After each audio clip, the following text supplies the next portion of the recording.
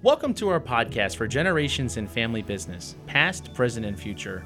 Our hosts for this podcast are myself, Tim Schuster, and I'm a senior manager in the Center for Family Business Excellence. And along with us, as always, is... Hey, Tim, it's Matt Kersner, and I'm the director at the Center for Family Business Excellence. Matt, it's always good to see you, my friend. You as well. So I'm excited about this series of podcasts that we're going to be discussing. It's going to be revolving around succession planning. This is an area that me and you have a lot of discussions about, a very hot topic with a lot of our clients. And actually, before we started recording today, you wanted to share some statistics with our audience members. So please feel free to just share. Yeah, thank you. I do. I want to talk a little bit about some major trends and stats that are happening in family businesses or tightly held businesses. You know, first of all, people think about family businesses and they last for generations, but the estimated time and lifespan of a family-owned business is really one generation and only 24 years. Wow. Right? That's a really important stat to understand.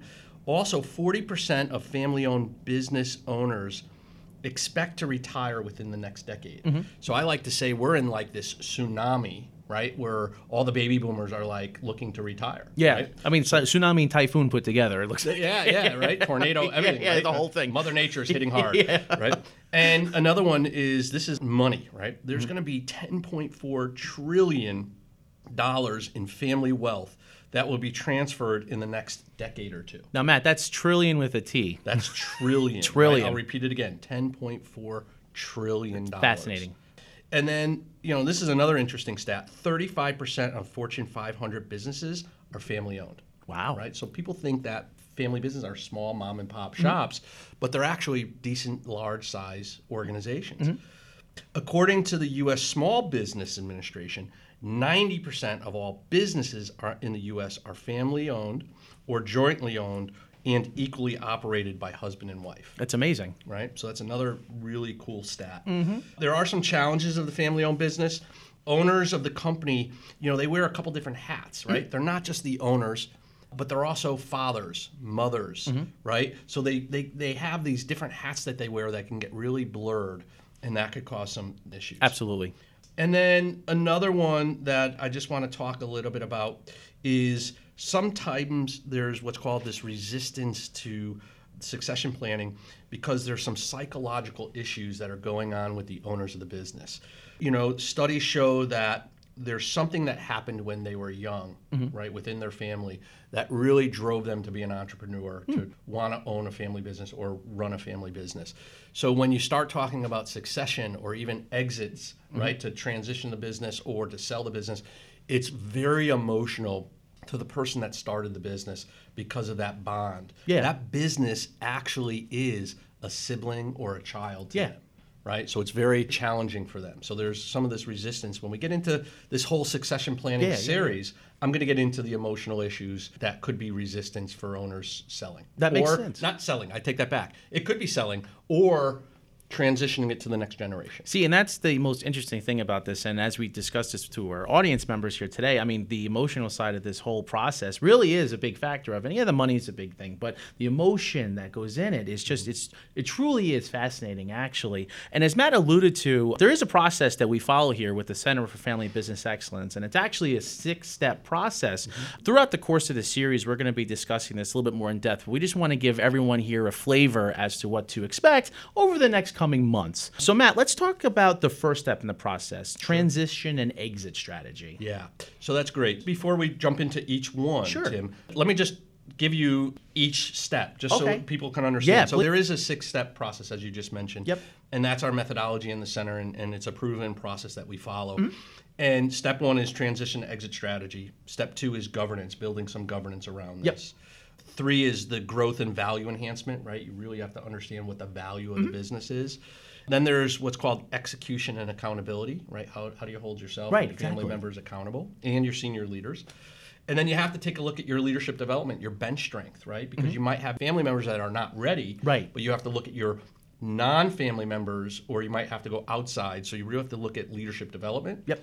And then after that, the final step is the succession, the actual execution of transitioning to the next generation or a non-family member. Bringing it all together. That's right. I love it. I think that's fantastic. Right. So we'll start with the first one, Matt. We'll talk with transition and exit strategy. Yeah, that's great. So at a very high level, you want to make sure that there's what's called financial readiness, right? And are you ready?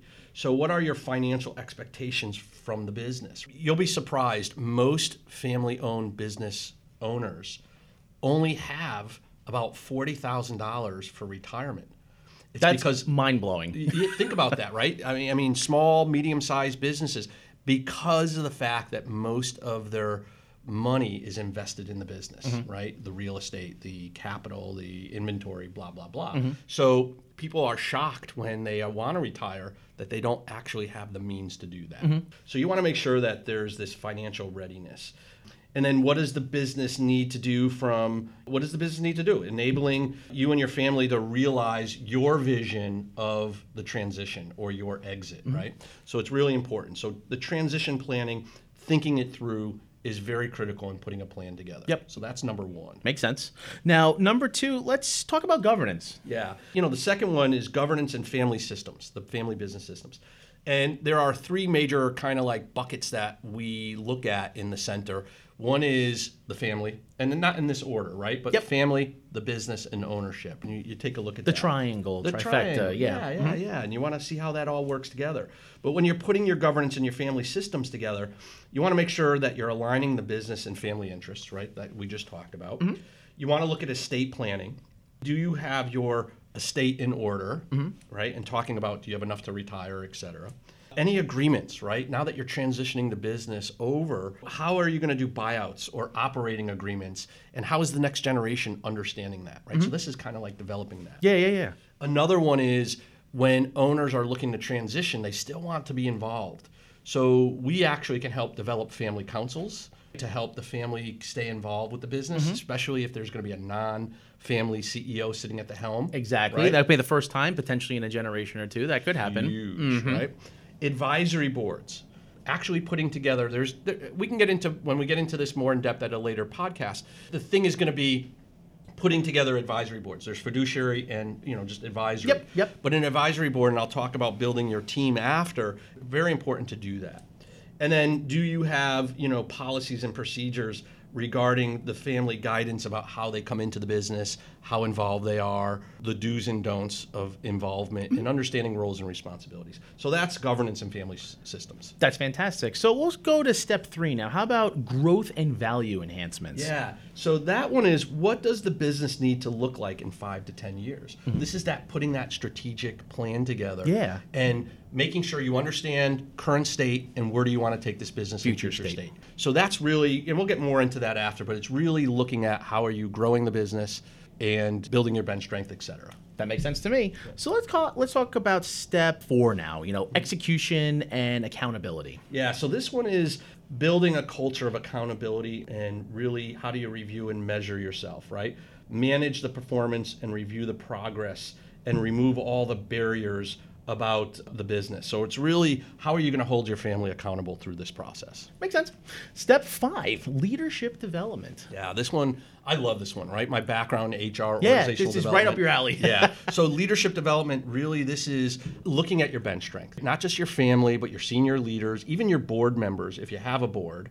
Looking at what strengths they have and what areas of opportunities they need to kind of develop.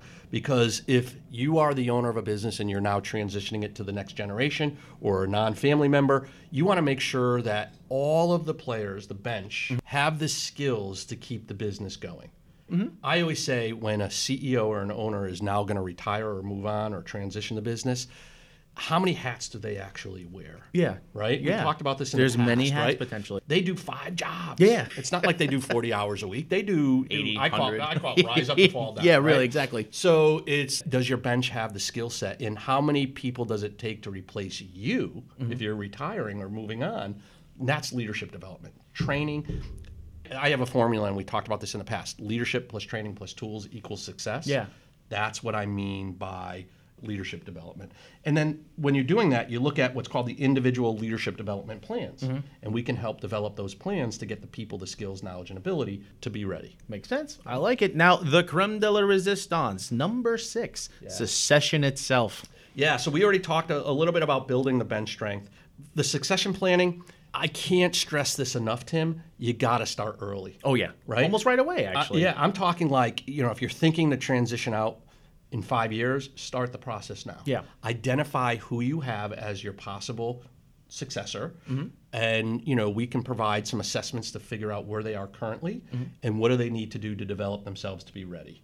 And we also, when we're putting that plan together and we're 5 years out, looking at who you have in the family, who do you have in senior leadership, and then looking at some processes like job descriptions, job analysis, looking at how many hats you wear as the owner. And do we need to replace those, or do we just develop who you have in? That makes sense to me. So now, we always go back to this and just kind of high level, Matt, how do we link all this back to the strategic roadmap? Yeah. So for those who haven't heard the other podcasts that we did a whole series on this strategic roadmap, right? Developing that 3 to 5 year plan. And what is the mission, vision, and values, right?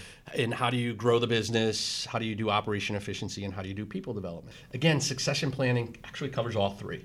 Yes, it does. How do you maintain the business? How do you keep it growing? How do you look at operation efficiency from, you might have to have, get out of that entrepreneurial mindset and really put some structures together because you're not going to run the business in the future, right? So you want to have some systems in place.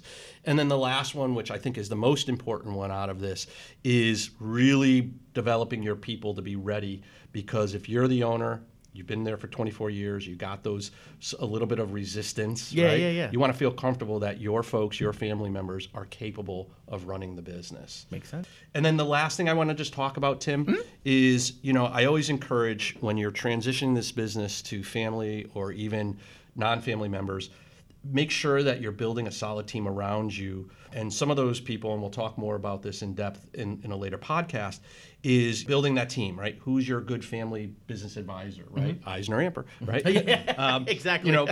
Personal financial planner, wealth management advisor, right? Making sure that you have enough money to live for the life that you want.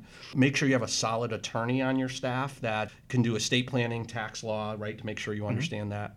Then you have like a business and legal attorney, right? To make sure that you're crossing your I's and dotting your T's. As you should, as always. You want to make sure you have the right insurance folks on your team, right? These are business, personal, estate planning, right? Just to make sure that you are safe and protected. And then, Tim, this is where I plug you. You got to have that CPA, right? You got to have tax management. You got to understand the tax implications of this process. And everything that you do has tax implications. So Right. And then I always say make sure you have a really solid business valuation resource, somebody that can help you understand what the value of the business is, because there's always that fork in the road. If you're not comfortable transitioning this business to a non-family member, then understand what the value of your business is if you need to, look at doing an alternative. Yeah, that makes sense to me. Hey, Matt, let me tell you, thank you so much for that useful information.